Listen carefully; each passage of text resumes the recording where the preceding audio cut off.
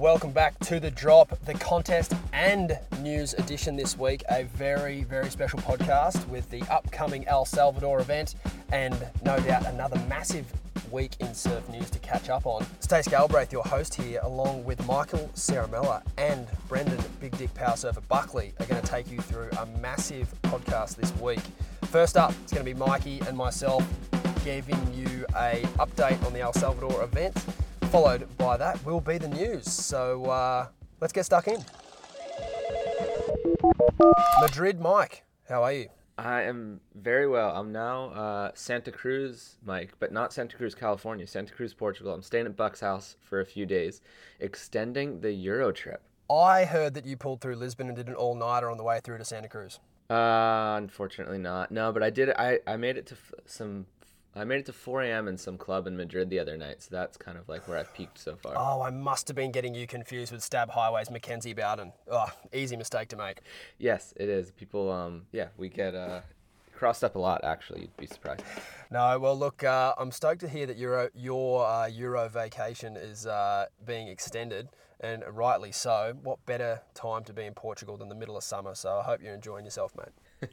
Yeah, actually, and interestingly, there is a little wave today. So after this, I'm going to go get wet. I think I might go surf the that Kelly Slater 540 wave, see if I can do a 720. Oh, that'd be sick. What a great part of the world. Don't forget to have some sardines. Yep. So anyway, Stacey, there's a lot going on right now. ISA World Games just ended. We've still got some things to talk about, I think, with the fallout from the pool event, and then obviously we're going into the CT event in El Sal. So where do you want to start? Yeah, look, I think we owe it to the listeners to give a bit of an update, really, on the last three most recent world champions, sort of calling out the sport, really, and the whole admin behind it.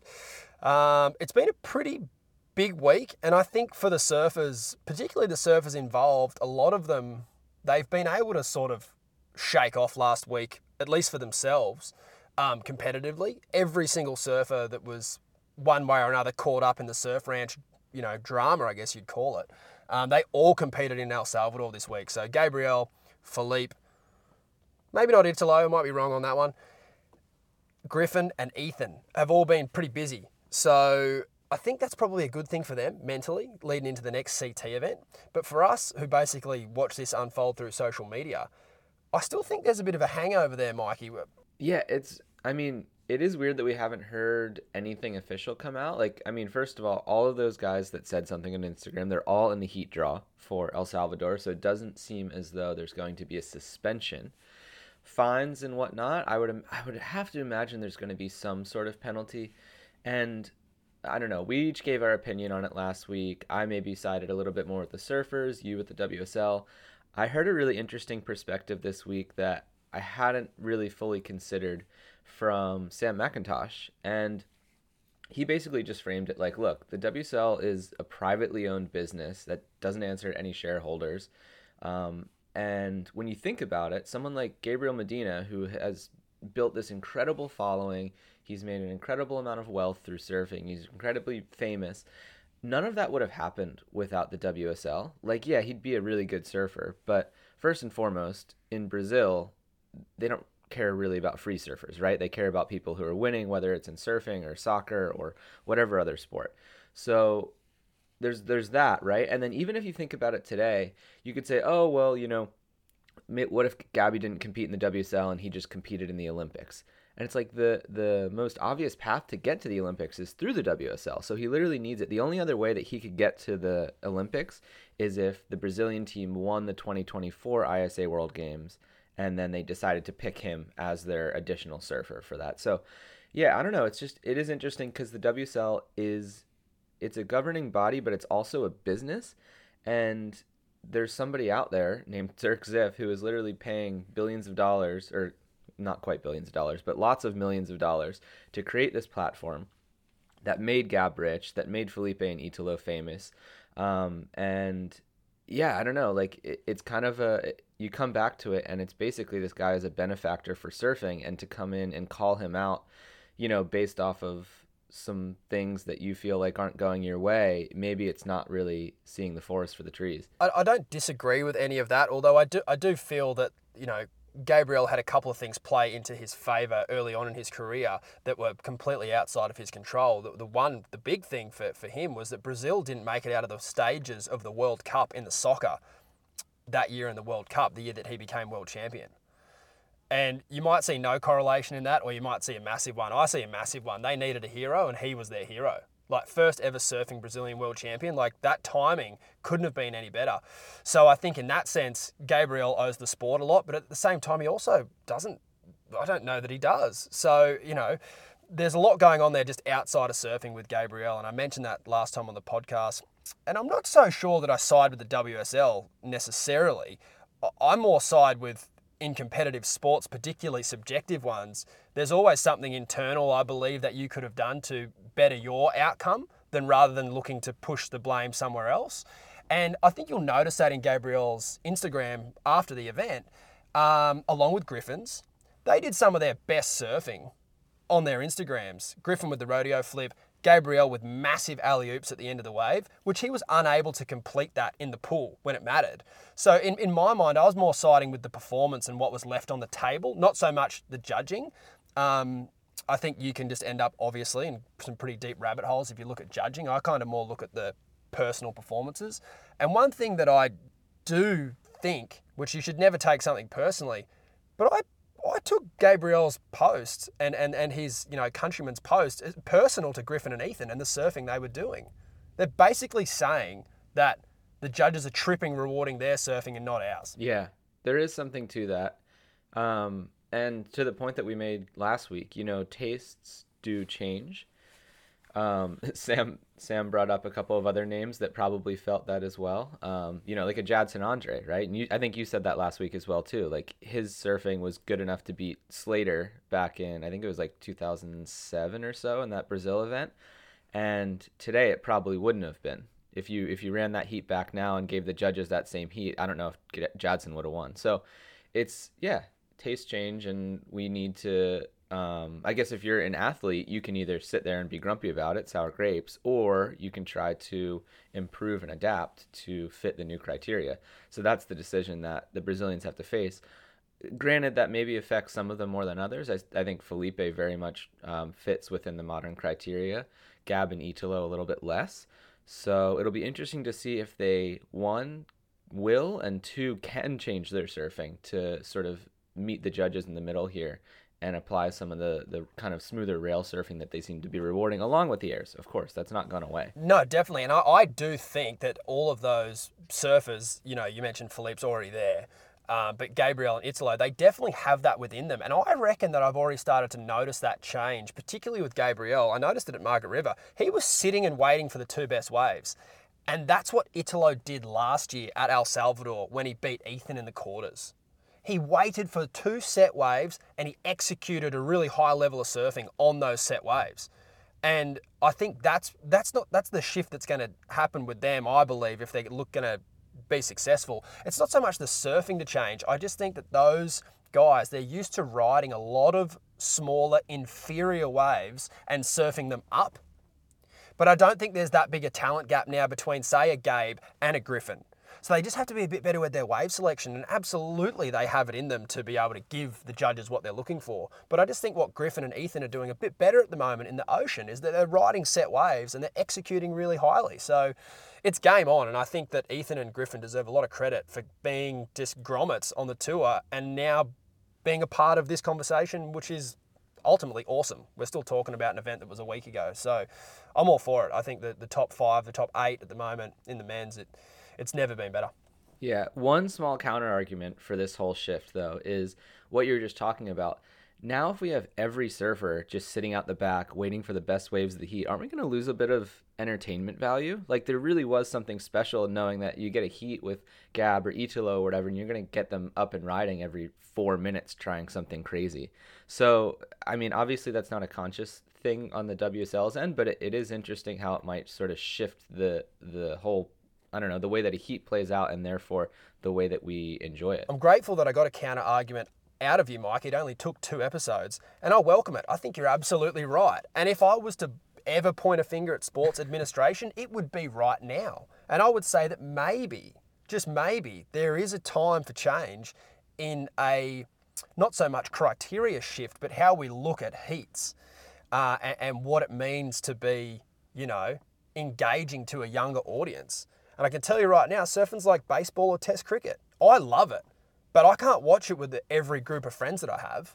It takes a very certain specific type of person to enjoy pro surfing. And I'm one of those people. I absolutely love it. I love watching every single heat. I think there's a story in every heat and I love watching it. But for that to change, hey, maybe we need to employ some sort of shorter format. Did you hear what happened with golf this week? I've heard some tears have been flowing. Can you fill me in? So you obviously know that Saudi-backed Live Golf kind of Rebel Tour popped up about a year or so ago.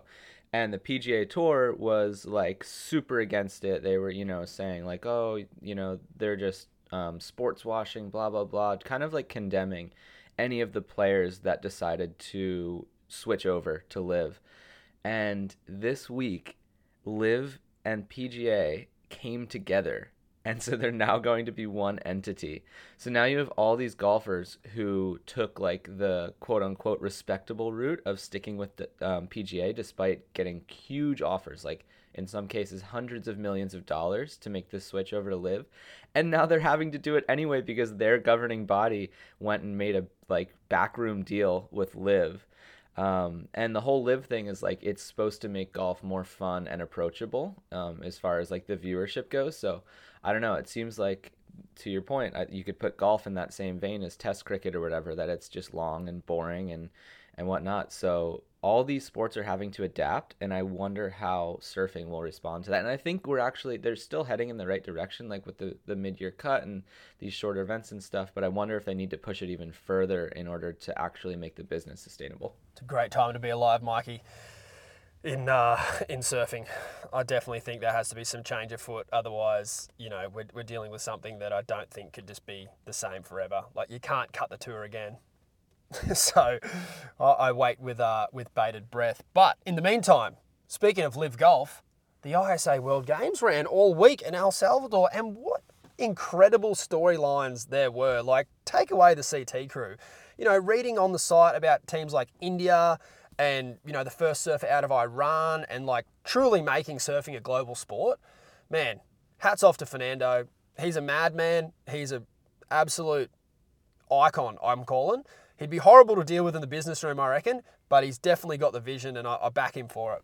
Okay, well, shit. Is that going to be, is the ISA WSL collab going to be the big thing in surfing? And just make events with 5,000 people and make never ending.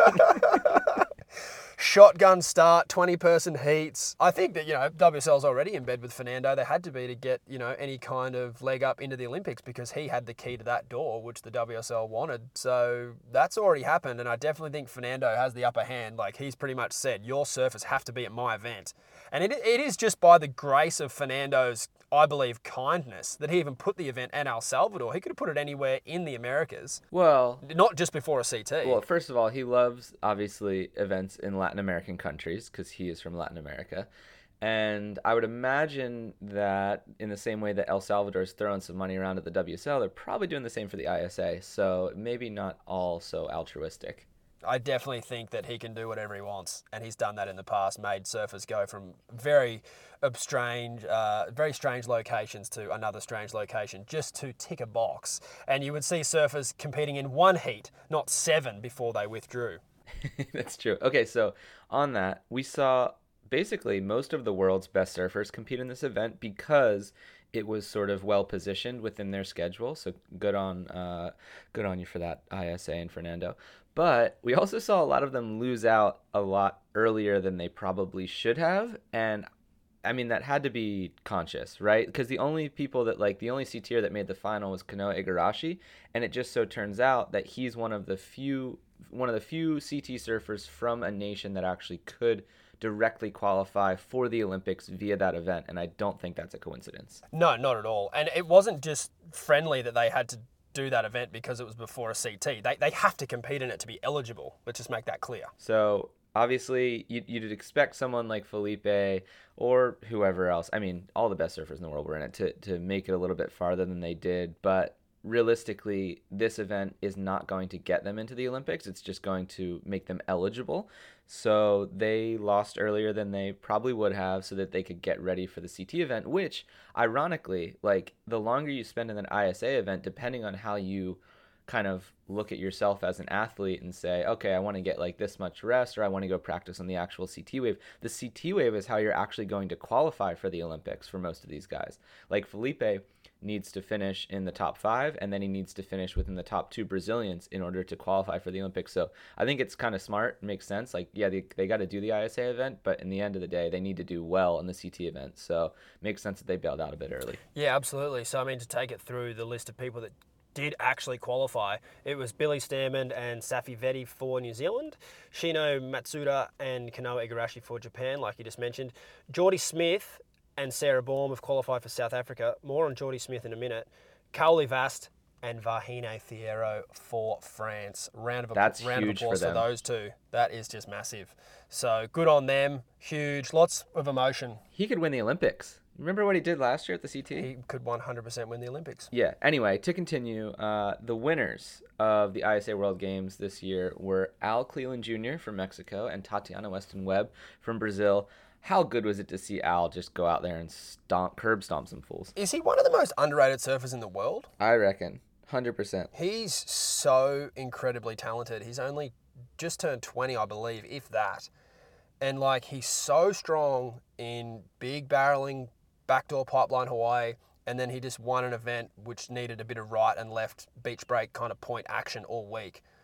Like, there's literally no weaknesses to his game. Yeah, and, I mean, fuck, it really does suck that he hasn't qualified directly for the Olympics, because the way that it works is there were only a few different regions that could qualify for the Olympics via this ISA World Games. If you are from the Americas, meaning North America, Central America, South America, what you could do from this event is qualify for the Pan American Games, which is where non-CT surfers from those countries can qualify for the Olympics by winning. So in order to guarantee himself a spot in the Olympics, he would have to go on and now win the Pan American Games, which is of course possible, but the odds of just going back to back and beating that many people 2 times in a row, it's pretty fucking gnarly. But there is a bit of a silver lining, and do you want to tell him about it, Stacey? I would love to, Mikey. Geordie Smith can double qualify for the Olympics via the CT. All he needs to do is place higher than Kanoa Igarashi, Rio Waida, and Matthew McGilvray to double qualify. So, should Geordie do that?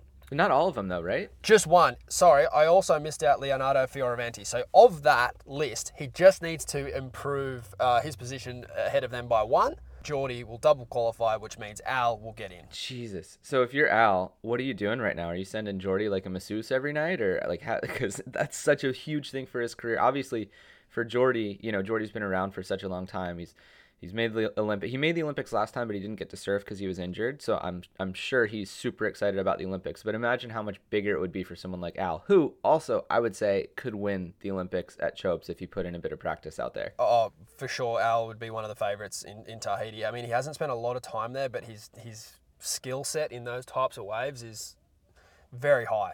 So, yeah, I think he's definitely given Geordie calf rubs. I think he's probably stayed in El Salvador for the week, and he's just buzzing around Geordie like a little pesty grom and just doing whatever he can to help Geordie, you know, really put these other guys further down the leaderboard than him. Yep. So that's that. Other standouts from the ISA event, Erin Brooks surfed her way through 11 repechage heats to make it to the final and get second place. And she got a new puppy out of it, so good on you, Erin. She's obviously kind of that next stage of the young women that are coming up and will be making the tour soon, I would imagine. Also, Sebastian Williams, I didn't really get to watch this much of this event like live because I was obviously doing highway, but I caught some Instagram highlights that just, he's such an impressive surfer. Also from Mexico.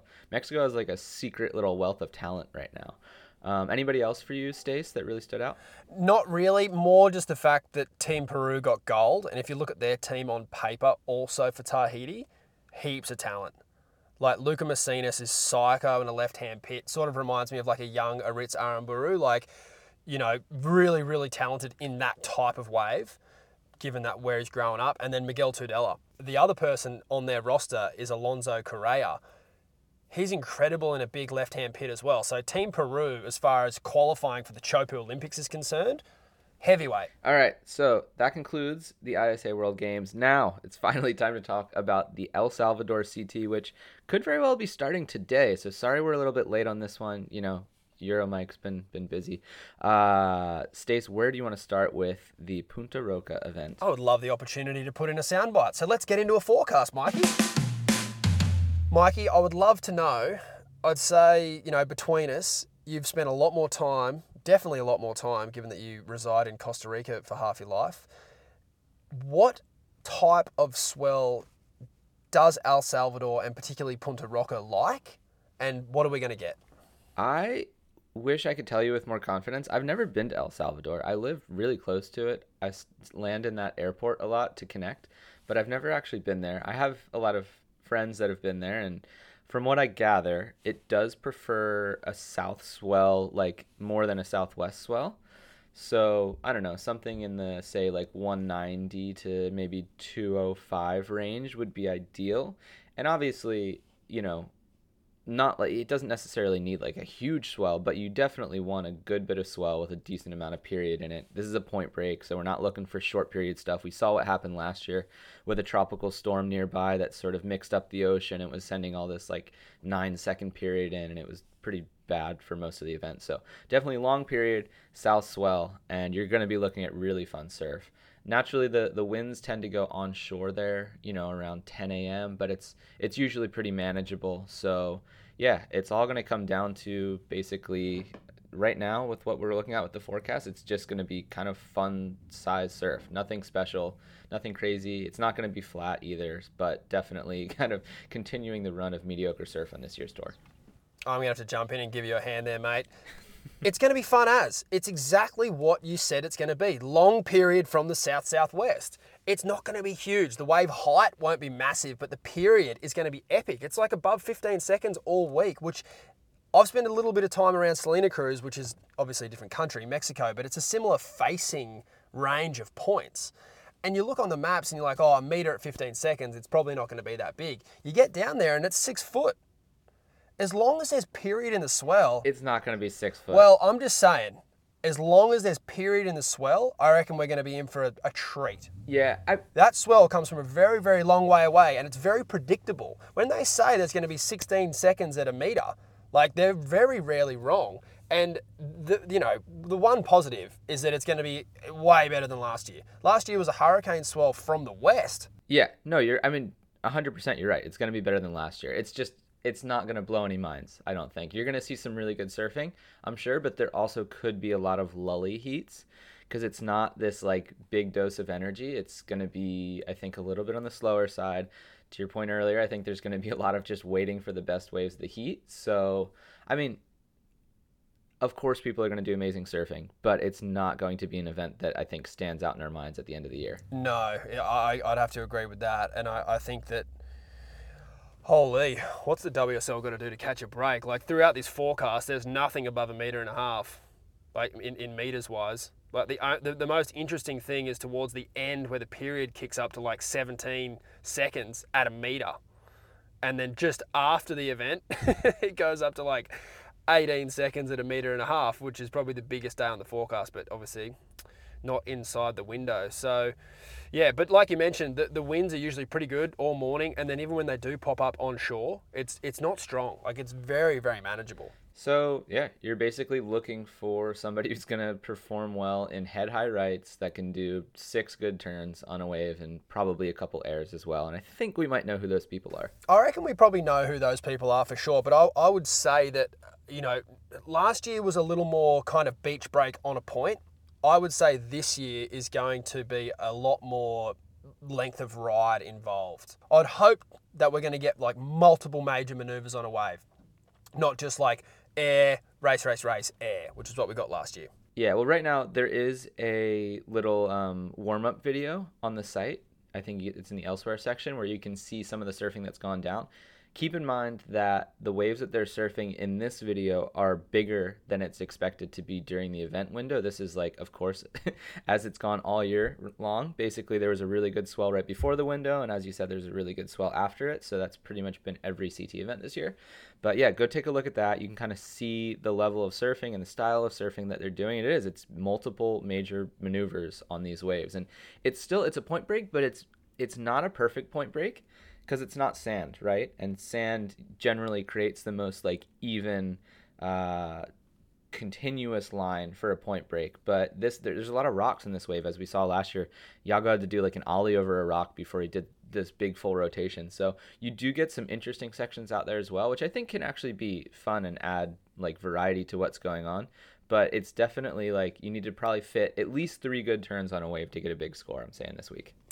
Yeah, I'd have to agree. Let's move into some favourites, Mikey.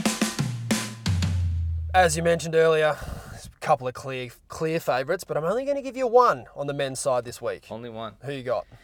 I'm going with Felipe again. He didn't win the Surf Ranch for me. We talked about how he may have fallen under pressure there. And I don't know. I just think that, one, his surfing is the best suited to the conditions that we're going to have. And two, there's clearly a lot of fire in the belly of the Brazilians right now. And I am curious, like, it feels like the WSL judges consciously or subconsciously are going to go one way or the other. They're either going to reward Brazilians more out of, like, fear of being reprised again, or they're going to just go staunch and go the other direction and say, judge him even harder. So I'm not sure which way, but I still think Felipe is the best man for the job. No, I'd have to agree, and if you hadn't have picked him, I was going to. But I've got a backup favourite, and I'll move on that. And it is going with the momentum of the squeaky wheel gets the oil. And I believe the squeakiest wheel at the moment is Gabriel Medina, and I think he's going to win the comp. No one thought he was going to win Margaret River, and I don't think too many people are going to pick him here. I'll pick him. Love the way he competes. I love what he's been doing this year about waiting for set waves. And I think what you mentioned earlier about the forecast is true. It is going to be lully, and that's something I reckon he's been trying to work on. So I think he's going to get to put that into play here. We've seen what he's like at the Surf Ranch. He can execute on 2 waves only. So I'd love to see him do that in the ocean and put together a string of major maneuvers, which he can obviously do. All right, there you go. If the judges haven't bought into it, we certainly have with our 2 picks right there. That's right. I think you're tripping if you think Gabby's actually going to win. I just don't think that... I think if the wave was bigger, that's when he really can have a backhand that stands out. But when it's small like this, I don't think he can generate the same amount of power. Like, to me, Gabby's backhand is all about that big bottom turn and like connection with the lip, but it needs a bit of time and space. And when it's smaller, I just don't think he can really keep up with the guys that are on their forehand and just jamming and doing the big arcs and then also going through the lip and everything. So I don't know. I'd be pretty surprised if he won, but he's definitely done worse before. Well, I picked Griffin to win the Surf Ranch, and you never congratulated me for that. So I'll take that whenever you're ready. With Gabby, Did you go double win then? Yeah. I picked Griffin and Yago. I didn't realize that. It's fine. It's fine. I knew you picked Carissa, but I didn't know that you picked Griffin. There was a lot going on that week, so I didn't want to. There was a lot of squeaky wheels that week, and I didn't want to be another one of them. But I will be this week. I'm picking Gabby. Well done. Not even looking at that forecast. The waves could be. I don't even care what they look like. I'm picking a guy who's got a point to prove, and would seem that he's got his back against the wall. If he needs to, he's got his back against the wall. I believe he needs to have a huge showing at this event. So, yeah, he might not be the favourite to win. I'll cop that on the chin. But as far as needing to win and him being able to do that when it's time, he does it better than anyone. How sick would it be as his final form of protest if he just went out in this next event and just did, like, backside soul arches and, like, these long, lazy cars? Gabriel Andy Neeblis Medina. It'd be amazing. No, I think what would be funny, and I reckon he could do it, is if he just did backside Rios every wave and didn't do one air. I reckon he could, he'd probably surprise himself because he's got so much natural power that I don't think he always taps into. He could easily win an event without doing an air. So yeah, Mikey, I get it. I'll take the heat. I'm picking Gabby. That's fine. We'll see how he goes. But over to the women. Who you got as a favourite, mate? All right, we're going in Katie Simmers. She's number 5 in the world, and I think she's moving up the rankings after this event. That's my call, Katie, for the win. I've seen some photos of her that she posted on her Instagram, and there's just this like layback hack that's just so on rail and so tight and technical, and I just think that this wave suits her to a T. So she's going for her second win out here. Last week I said that the Oakley welcome to the team clip was the best welcome to the team clip I'd ever seen. I wonder if you've had the chance to since watch it and tell me whether or not I was tripping or not. Oh yeah, I saw that box barrel. No, I think she outdid you at the box, and then she went on to smoke the rest of the field in the rest of the video. So Without a doubt, I didn't even stand up that day, but I was paddling over the shoulder as she paddled into that wave, and it was, man, super impressive. The most impressive thing about her whole session and every time she surfed out there is that she doesn't jump off her board. Like, in seemingly unmakeable positions, she just rides the foam ball to the absolute death and gets pushed into the roof of the tube, which is not a pleasant experience by my times of doing that. And man, that is seriously committed to the tube, the way she's riding the wave out there. yeah, and that's I don't know if you remember that conversation that we had with Josh Kerr, and he was actually saying that you should always ride them out to the end. So maybe she's onto something. Definitely. I mean, what do? I always jump. Always. If I'm in it, I jump. I jump. What do you jump, head first or feet first? I try to jump with my shoulder, basically. Like I lean, I fall onto my like left shoulder, I feel like. Oh, left shoulder. Yeah, I did that behind the rocket snapper once and broke my collarbone. Yeah, like I tuck and roll. So now I jump. Okay, maybe I should stop doing that. Yeah, I don't know. And I watch like Taj and stuff jump off barrels, and he always just goes like neck first into the pit, and I'll just think, oh, that just freaks me out. I always jump. Maybe that's why I'm not making any tubes. All right, so Katie's my pick. Who's yours? I personally love that she's your favourite. Like, you know, she's gone from probably being our underdog picks at some events to now being a favourite, which is like obviously well deserved, and I think it's a great pick. On the women's side, I thought Tyler was, I think, by learning and reading her Instagram after the surf ranch, is battling some health issues. So I think she's going to come back with a vengeance, much like Gabby. When they sort of have a moment out of the spotlight, they're the best at just sort of turning it around and going, no, I'm still here. And, you know, I'm expecting her to be a very, very strong performer this week. So I'm going to go Tyler Wright for the win in the women's, and yeah, she's my favourite. All right, on to some underdogs. Let's pick some underdogs, Mikey.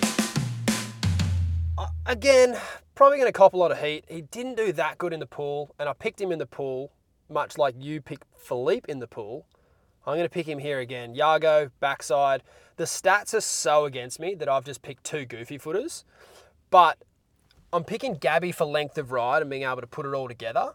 But if it does drop off and it is more like slow, impactful kind of maneuvers with one-offs, Yago's backhand aerial attack is second to none. So that's the reason I'm picking him. Ooh, yeah, that is.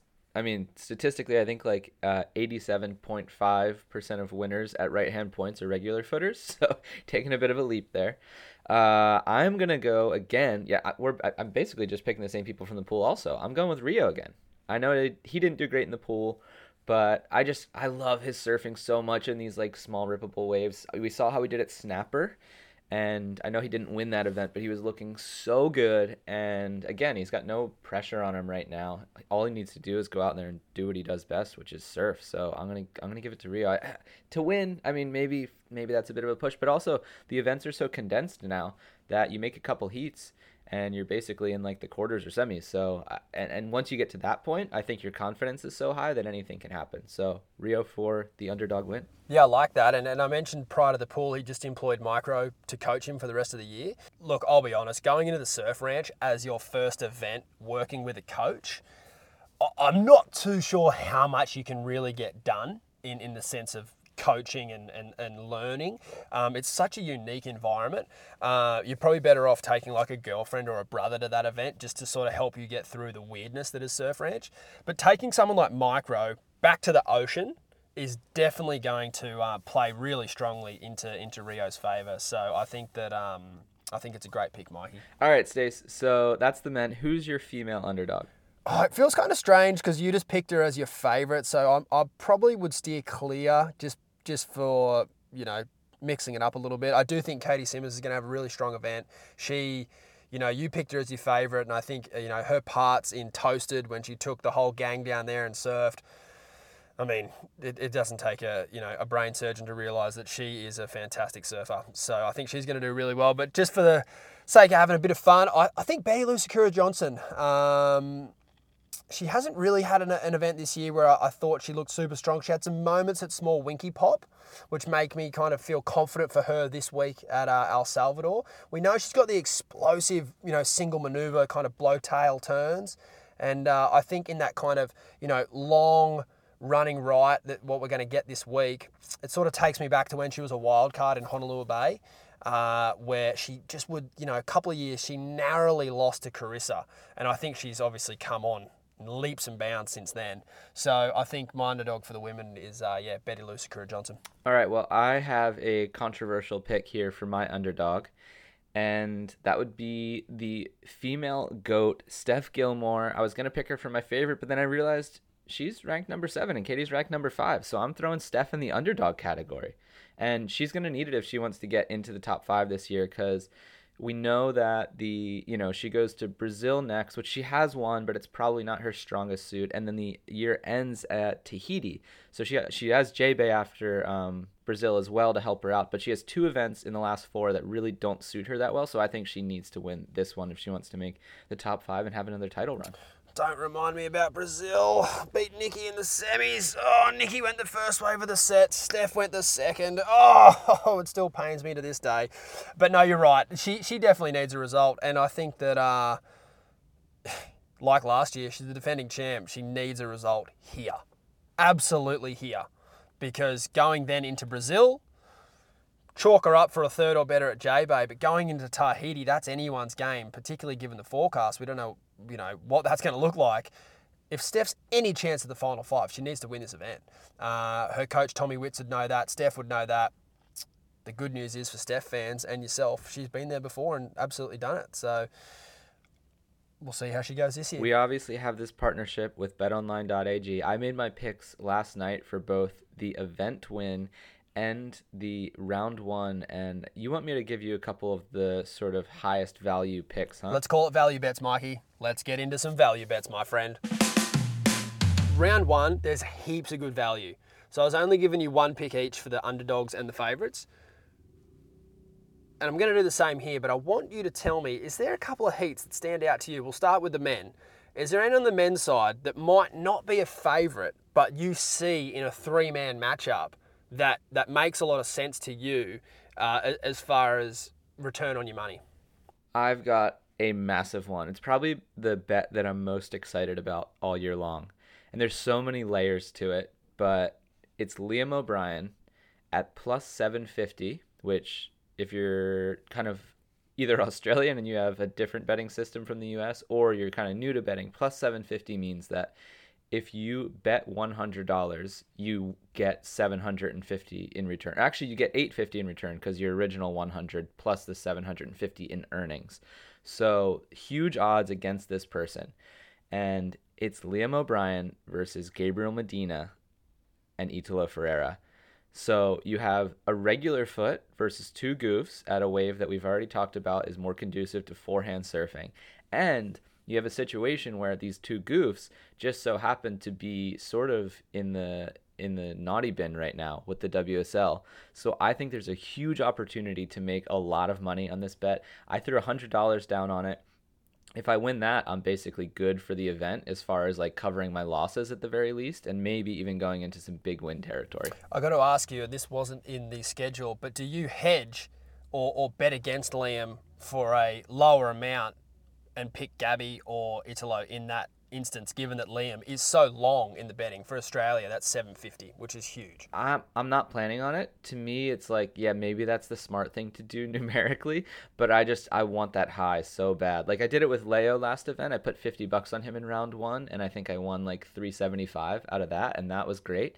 And I'm just doubling down on this one. I'm going 100 on Liam, and I'm not going to hedge. I'm going to just ride it out. I love it. I love it. And on the women's side, anyone jump off the page. There's only 4 heats in women's round 1, so it's a little bit tighter to pick. Yeah, to be honest, like none of the heats in the women's jumped out at me as a huge value. Just the way that the odds are set and the way that the kind of heats are set up with the different surfers. I will say that, I mean, I guess the one like underdog pick that I think has a bit of value in her is Betty Lou Sakura Johnson.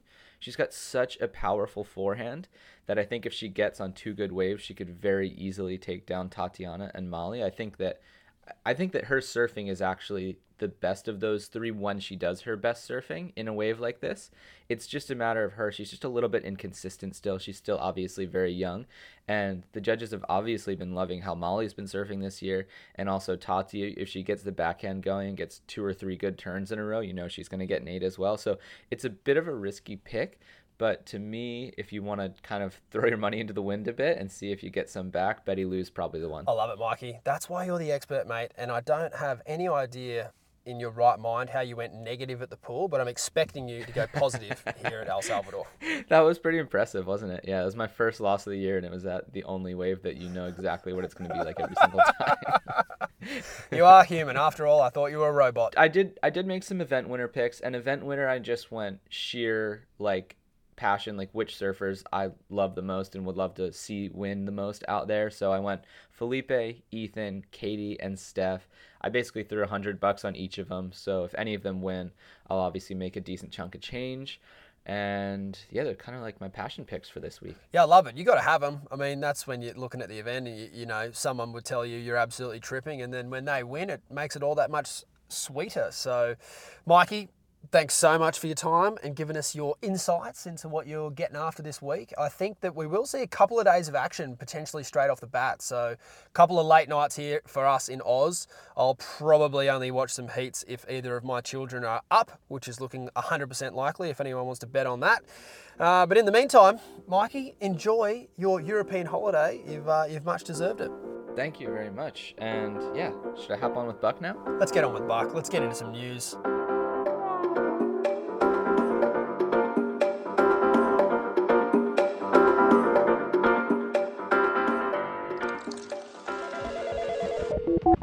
All right, Mikey, we are back. We are dropping. We're doing a combination episode. You're in Combo Land, my friend. I am. Yeah, that's true. No, I'm in Combo Land. Somebody's in Combo Land.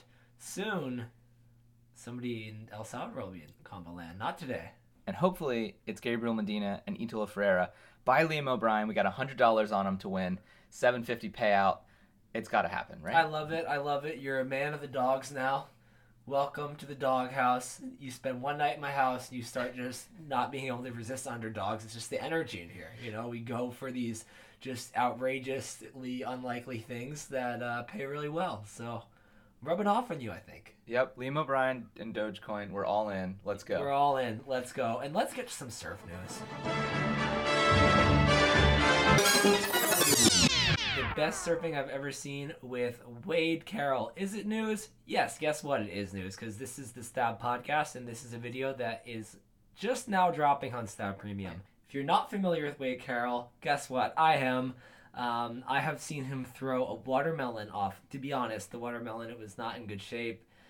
We were staying at the Carroll, which is an apartment overlooking Snapper Rocks, and the watermelon, it wasn't in great shape, and we were having a very good night that extended to the morning, and we were maybe on like the 8th floor, and wow. It's very funny when you throw a watermelon off something high.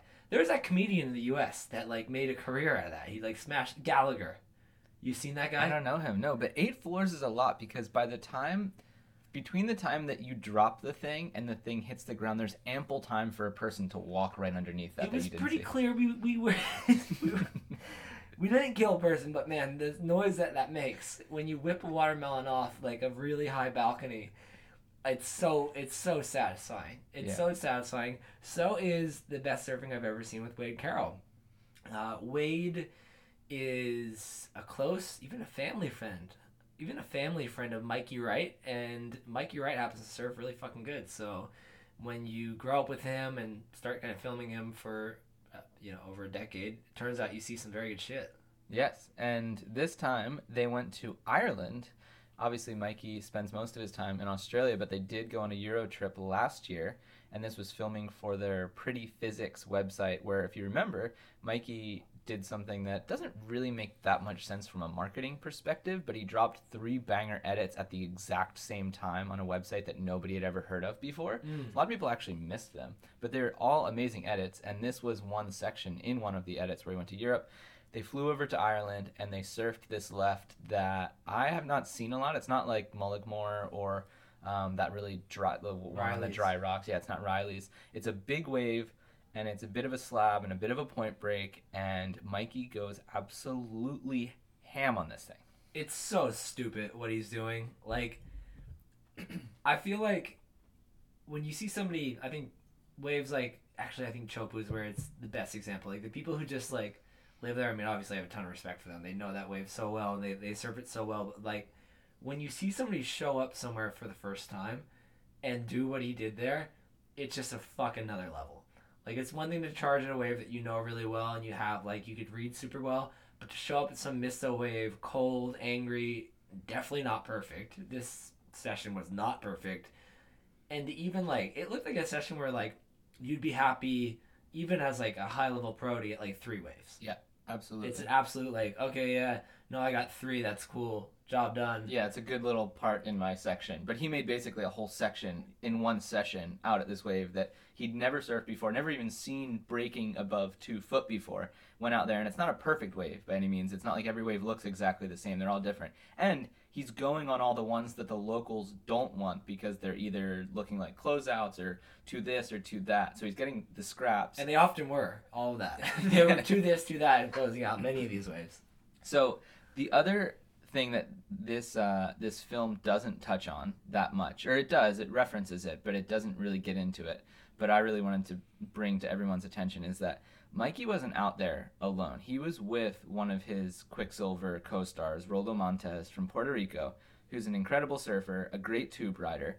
And Rollo from this session, from what I've seen, because Rollo put out an edit with Octopus last year that was really, really good, and I think he had 1, maybe 2 waves from this session in his Octopus edit. And he's a psychopath. And they have a wave fairly similar to this in Puerto Rico as well. That left that they surf that's right next to the super heavy rights. Like, it's not like he'd be totally out of his depth. Like, he would have understood how to surf waves like that before. He'd surfed waves like that before, 100%. Granted, it's different when you're wearing a full suit and boots and stuff. But the fact that Mikey went out there and probably got, a dozen really, really good waves, and Rollo got, 1 or 2, just goes to show kind of, the level of intensity that Mikey has and how hard he can just, turn it on when the conditions come around like that. Yeah, no, it's fucked up. It's another level. Like I said, Wade, I've seen him throw a watermelon off a high building, and it made a very satisfying, loud sound. I've known him for a bit. He's seen a lot of good surfing, a lot from Mikey Wright. Like, he made that movie Rage. I remember when, I think Rage was, a point where everybody went, holy shit, Mikey Wright is doing things that nobody else is. So he's seen so much Mikey, and it's funny that happened in Ireland, I think it's sick what they did. France and Portugal are, when people come to Europe, they kind of just come here for the most part. So for them to go, they started in France and, just hear that it could be good up there, to show people different surf destinations, even though I kind of feel like Ireland's trending at the same time. I feel like, Nate Florence had those crazy waves there. I feel like Ireland is somehow, the waves have always been there, and it's, such a place where, you have to be so insane to surf those waves, and, the local crowd charges, but, there's just not that many people. It's fucking Ireland. It's very unpopulated, especially on the coastline there. Especially by snakes. Yeah, no snakes. St. Patrick got rid of them. So Ireland kind of trending. I'm going to say Ireland's trending, more coming. I've heard of people coming there this fall too, but I fucking back it. I back showing people some new, not even new, but just some different destinations. But I back that move, showing up, basing yourself in one of the hubs, and then just waiting. You can travel around here so fucking cheap. So power move, nice job, and some very good surfing. Get on it, Stab Premium.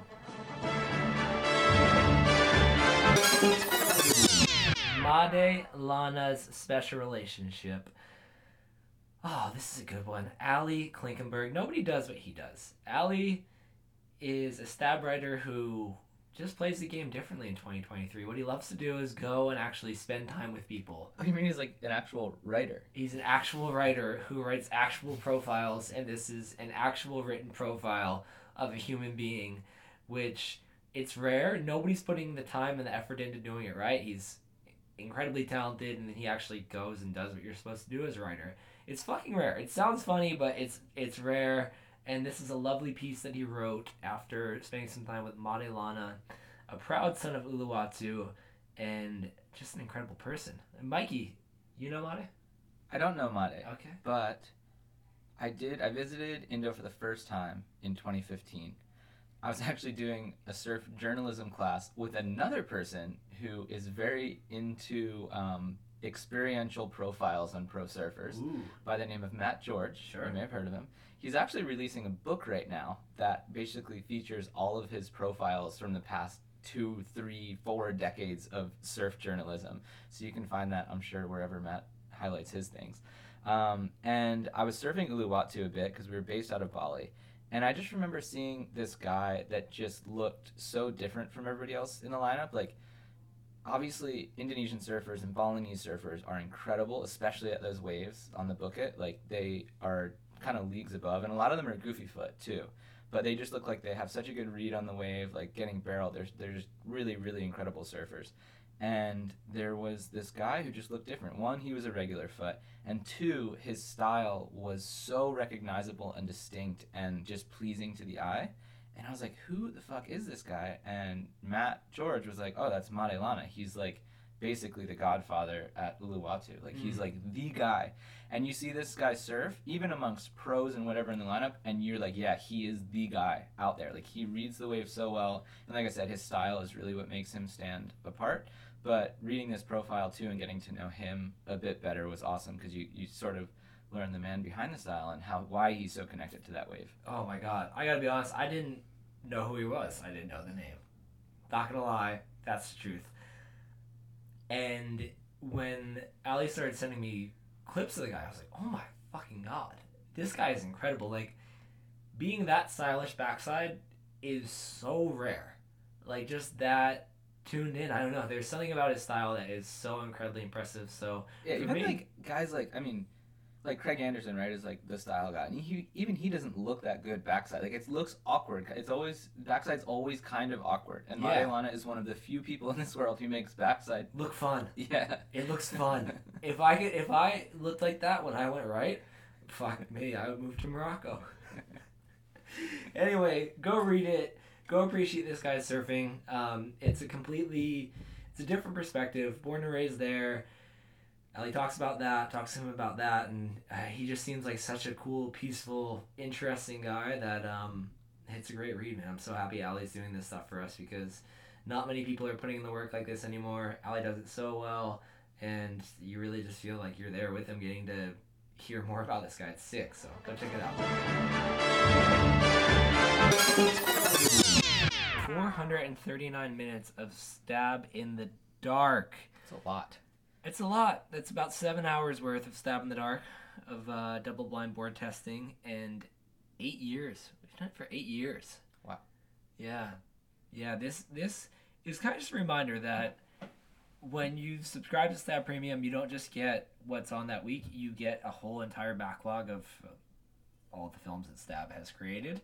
And so with Stab in the Dark, with Italo just finishing, we decided to compile all of the Stab in the Darks of the past, because, I mean, I still go back and watch them. I love the Mick one, I'm gonna be honest. You like the Mick one? Yeah. Wow. What's That's your actually- favorite? I like the Dane one. I don't know, something about Dane talking about surfboards and just being like, It's satisfying. yeah, and like there's something about too, Dane like is just the eternal, I would say, pessimist when it comes to surf sessions. Like, he's just, it's always like there's something wrong with it. Yeah. And then there was like this one session where the waves were so good, and he was like, oh, it was kind of fun. And that was like the most you'll ever get out of Dane. until that film came out last year where he had that session at Cruy.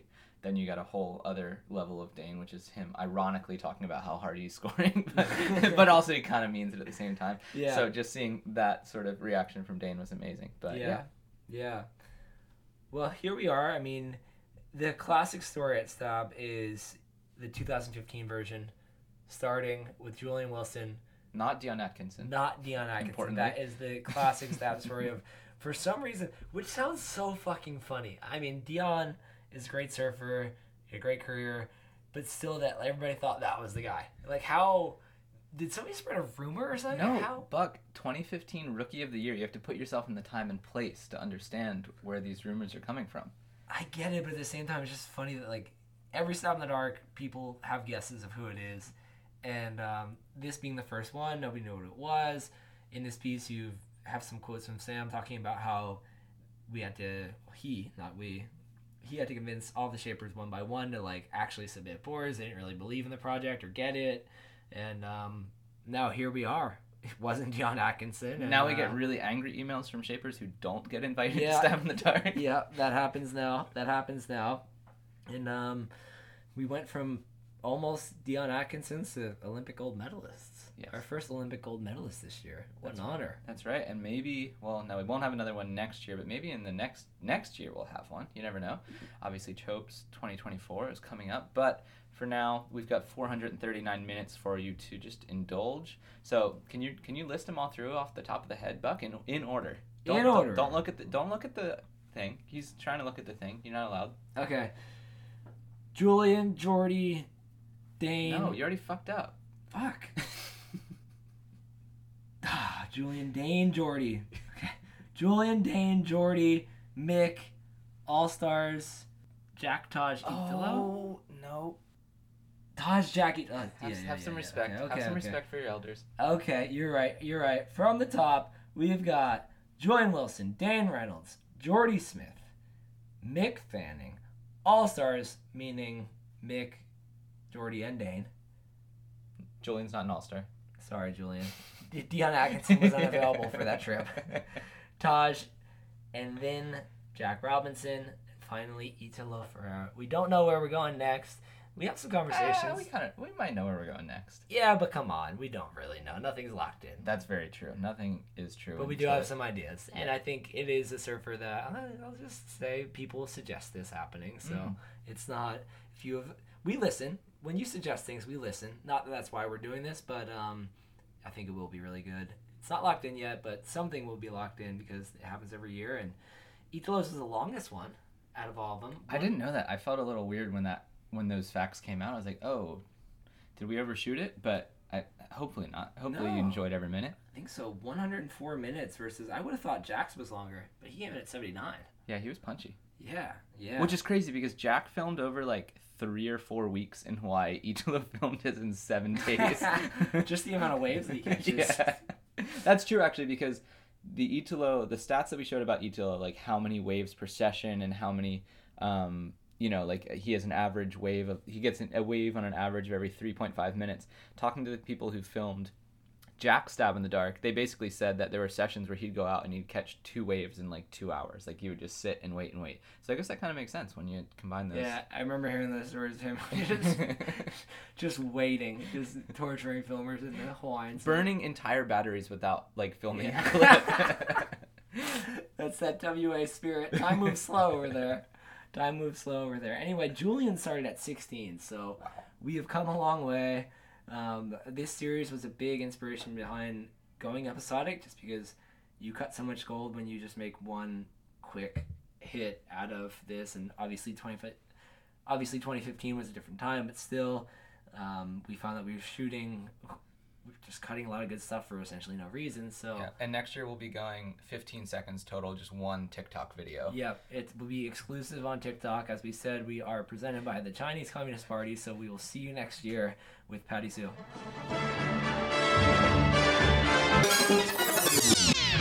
All right, Mikey, we only have time for 3 things, but I'm going to call out a few more things on the site right now, okay? We have a Paul Evans rant about but it pretty much explains why old men in the water are grumpy. It seems like they have a lot of problems. He called it menopause, I guess is the term. Very funny, classic Paul, just being a smartass, also complaining about an 11-euro pint of not super warm and not even a full pint of Lagunitas. Great stuff from Paul.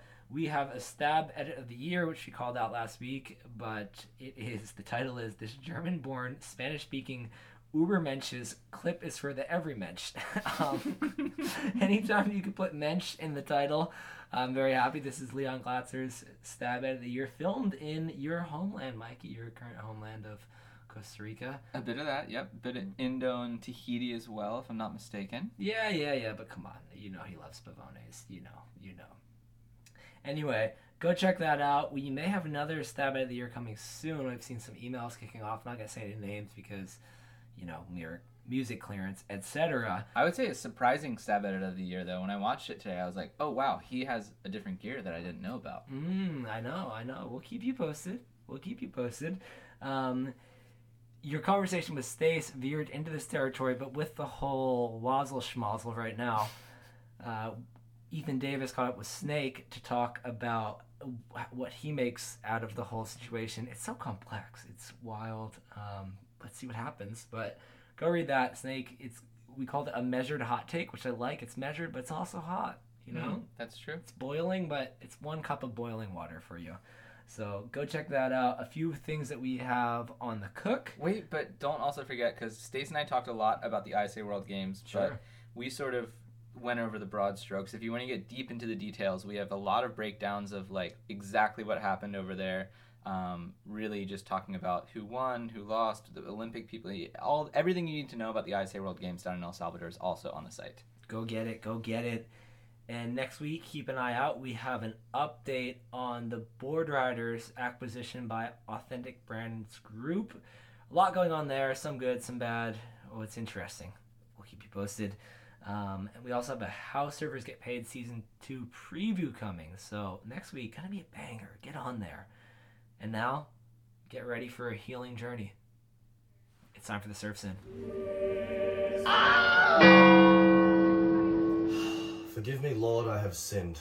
I've come to the conclusion after a long, long road trip, and I'm in recovery mode right now, sweating out all the toxins. And I'm gonna let you know what my surf sin is. A few years ago, we were on a road trip down the New South Wales of Australia. I was with my brother and a few friends, Mick Doherty and Sharman Buttonshaw, and for some reason I thought it would be a hilarious thing to make my brother watch me take a shit in the water, grab it, lob it over about 10 meters away, not thinking that it was actually going to rebound. But it rebounds and sprays straight into his face. But my brother's sitting there with just shit all over him. And I thought it was hilarious. No one thought it was funny. Dad was filming on the beach and just looked at me with complete disappointment. So there it is. I'm sorry, Mum. Alright. What is up with... What the fuck is wrong with people from New Zealand? I mean, they just piss all over their hands. They defecate. What the fuck? He basically shit in his hand. What is wrong with these people? This is the second week in a row where we had somebody from New Zealand that was on Stab Highway just admitting publicly to going to the bathroom all over that. This is what the fuck? No respect for their extremities. Yeah, I'm off it. I hope we shift away from this. We talk about these themes of sins. Right now we're in this weird defecation, urination thing. I want out. I'm fucking done with it. Mikey, what do you got here? Okay, well, I mean, we said that Luke didn't respect his hands, so we made him wear socks for 24 hours on his hands so that he couldn't use his fingers Which at all. he did. Mackenzie seems to have no respect for himself whatsoever, nor those around him. I mean, that's his brother. It's his blood. So I think the only thing that he can really do is shave his entire head, spend a night without sleeping at all in a Lisbon club, and then fly directly to Berlin and go meet his girlfriend's parents, and just try to negotiate that entire situation for yourself. That's all I got for you, Mackenzie. That's really good. And we should probably note these penances are coming from a little bit of an informed position, knowing that he's still in Europe, because mine's also going to focus on this. He's going to have to pick an option here. I love yours. I really do. I focus on something different. I went for a little bit more positive. Like, basically, he's just not civilized in this, okay? And so... It's like the kind of guy who would just walk around Europe in a Speedo for 9 days straight. 9 days straight. Eating croissants the whole time. Yeah. Maybe. Stab Highway, coming soon in July. Anyway, so I'm going to focus on just this civilization aspect. And again, I have this I'm coming from a position of having information, Power, speed, power, and flow. speed, power, flow, information, length of ride, importantly as well. So he could do the Berlin thing. I like that a lot. It's grounded. It's good. What I'm going to suggest to him, though, is that, like, I want him to re-enter society. I want him to re-enter civilization. And so, obviously, he's just, what he's doing there is so far from it. So I want him to experience just these polar ends of the spectrum. And so I want him to fly to Naples. All right. I thought you were gonna say like Antarctica with the polar theme, but Though we'll kind of get, yeah. Ooh, that's cold there. I don't know how cold it is anymore with fucking the climate change, but you fly to Naples, all right? You eat some pizza. You arrive in the day. okay. You eat some pizza during the day. The night it gets a little bit sketchy. The night you might, if you try to buy drugs, sometimes you get robbed with a knife. I don't know. Has it happened to myself or a loved one? Yeah, maybe. I don't know. I'm just saying, Naples at night. Don't try to buy drugs at Naples at night is the lesson from this podcast. From there, you go to Pompeii. Pompeii is right near there, and Pompeii is where in the year 79 AD there was a volcano that pretty much wiped everybody out, but it turns out the volcano happened to preserve everything too. So now you can walk around Pompeii and you get this look into what life was like in 79 AD. One thing that's often focused on there is the fact that there's a lot of brothels, and the brothels allowed you to fuck children and sheep. Oh, You could fuck. And so yeah. this is New Zealand. Yeah, we're verging into polar. New Zealand Yeah, territory. this is the one sheep side. part, You yeah. can get robbed with a knife, and then you go, and it's somebody's. You could pay whatever to fuck the sheep.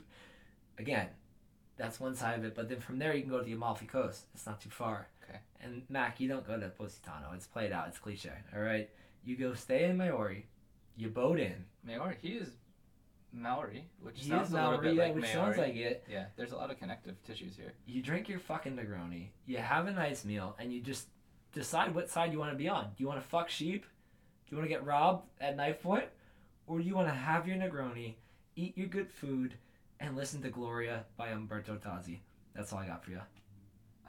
Buck, I think I know which way he's going to lean, and I don't think it is going to be the way that you want him to go.